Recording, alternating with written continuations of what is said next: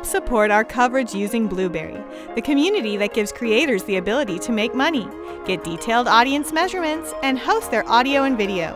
Get 30 days to try out the service using promo code Blueberry004. That's BLUBRRY004. So I'll go ahead and let you introduce yourself and your company. Good morning. Welcome to the show. Yeah, good morning. Thanks for having me here. Yeah. My name is Maarten Tobias. I'm from the Netherlands, and I work for a company called Dimenco. And we have created a technology called simulated reality. And that's typically a technology that you have to see to believe. So that's why I brought you a sample. It's actually an Acer laptop that had integrated our technology. Okay. So shall I just give you a image? Yeah, absolutely. Why do we... So I don't know if we're going to be able to see this on the screen. We can see it. Yeah, Can you so see the effect will not be noticeable. So what we actually do, and that's why I'm going to turn it a bit to you, so to see it for you. Sure. So I'll go ahead and tell me what I'm looking at. A 3D image of a villa, an old villa. Yeah, so probably you see a 3D image popping in front of you. Yeah. So what we actually can achieve is a 3D image without glasses. So where you normally always have a head-mounted display to see the metaverse, for example, or to create a 3D effect, we do that actually with an optical layer in front of the display. So when I move my head, this thing is moving. Yeah, so because we don't only give you a 3D perspective, but we also change the perspective of what you see. So we track your eyes, and by tracking your eyes, we make sure that you have a left image on your left eye and a right image on your right eye. But while you're moving your head, you're actually changing the perspective of what you see, like in the real world. Yeah. And that's actually what we do. So if I use the mouse, can I get a top-down view? Can I rotate the image further? Definitely. So this is just an example of a model, a 3D model. So we support like 95% of the 3D models, but you can also show games. You can use it for VRAD, for like engineers, designers, creators. So I'm going to tell the audience what I'm looking at here. And this is something I've never seen without any other type of special glasses. This 3D model's coming out of the damn screen. It looks like it's like in front of me, not dramatically, but it's crazy. If you use two fingers, you can actually zoom in, zoom out, and you can get it more into your, let's say, pop it out more on the screen. That, my friend, is wild. So what do you think then is going to be the application on this? So Acer is positioning this as a content creator, designer. So if you're an architect, you work in 3D modeling, this is a typical technology that you can use. We furthermore are targeting gaming. So all the games already have the 3D information. Yep. And we just need to leverage that 3D information and show it on our display technology. So gaming is definitely the second target. And then video conferencing. You can imagine, especially with the pandemic, people are sitting more in front of their screens, but they want to have that real life experience. And that's actually what we make possible. What has been the response to this so far? I don't think, if I was wearing a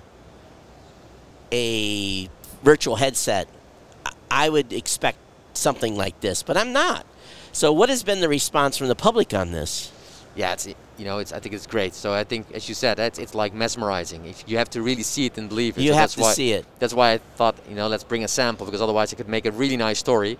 And sadly enough, of course, your listeners are not able to see it. But I think that's really the strength of the product. Chris, I'm sitting here scratching my chin, dude.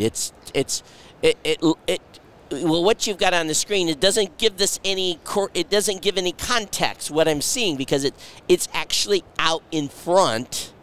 It doesn't look like it's sitting right there. I'm like, wow, I trip out because it looks like it jumps out of the screen. And I know it's just the optical on what it's doing. It's like I'm wearing a virtual headset. Exactly. So you can imagine that, especially with the hygienic problems, a virtual headset is not always desirable, especially because you're socially totally out of the scope of people surrounding you. So you're using a 2-camera, obviously you have to have 2 cameras on a laptop to do this, I'm assuming. The 2 cameras we actually use to track your eyes. So we need to make very sure where your eyes are, and we do that on, it's a metric system, but 2 millimeters accuracy. And then there's a special layer in front of the display, and that special layer actually redirects the light.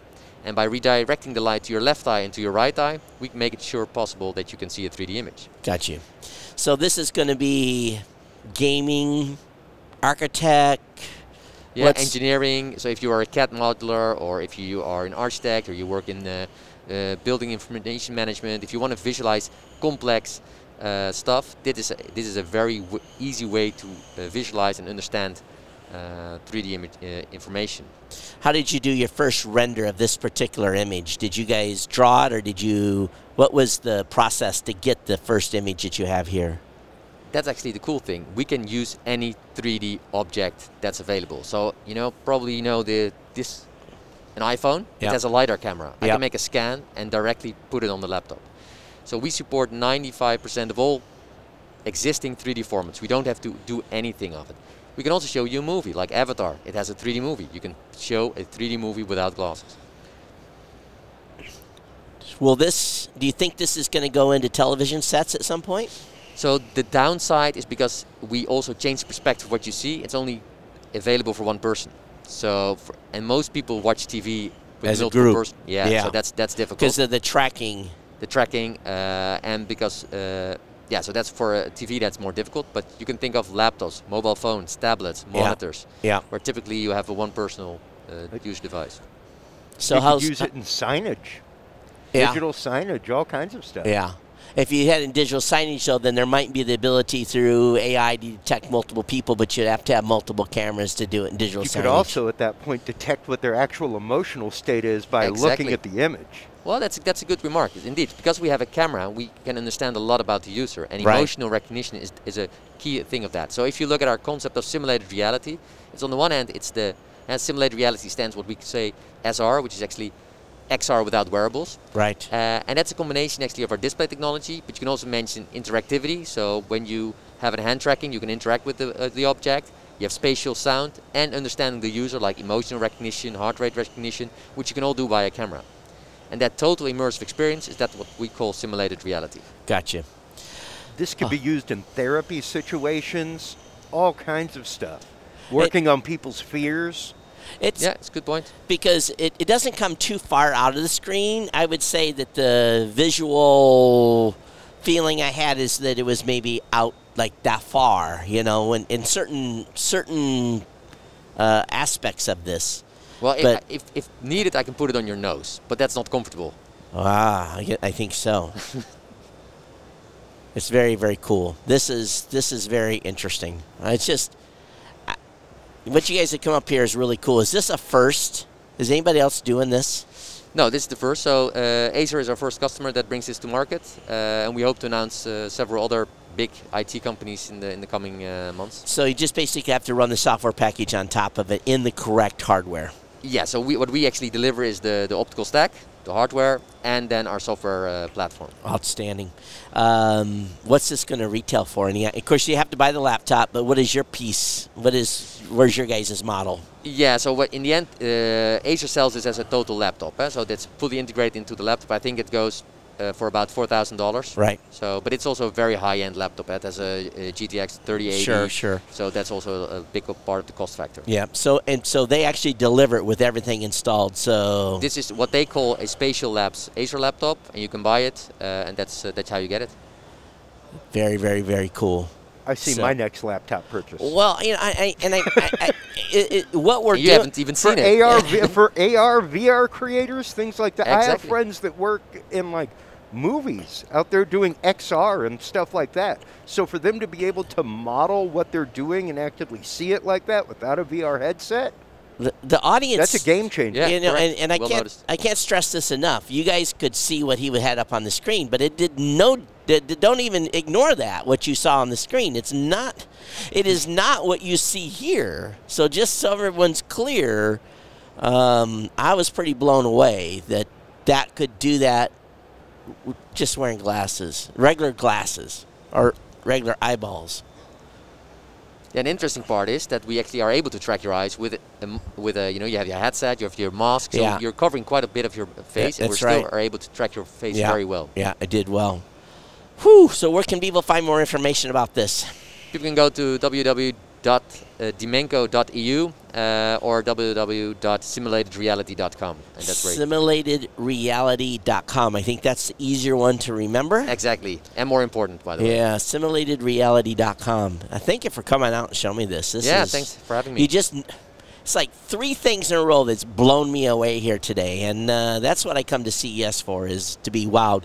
I don't have a personal application for it, but there's some people out there who said, oh, like you, right? So your bill for the show just went to $4,000. So I hope my wife is not watching. Or if you are, sweetie. Sorry. Birthday? So, all right. Hey, thank you so much for coming. Yeah, thanks for having me. Yeah, thanks for showing this off. And very, very cool. SimulatedReality.com. TPN CES 2022 coverage is executive produced by Michelle Mendez. Technical directors are Kurt Corliss and Adam Barker. Associate producers are Nancy Ertz and Maurice McCoy. Interviews are edited by Joe Minnie. Hosts are Marlo Anderson, Todd Cochran, Scott Ertz, Christopher Jordan, Danielle Mendez, and Alante Sparks. Las Vegas studio provided by HC Productions. Remote studio provided by Plug Hits Productions. This has been a Tech Podcast Network production. Copyright 2022.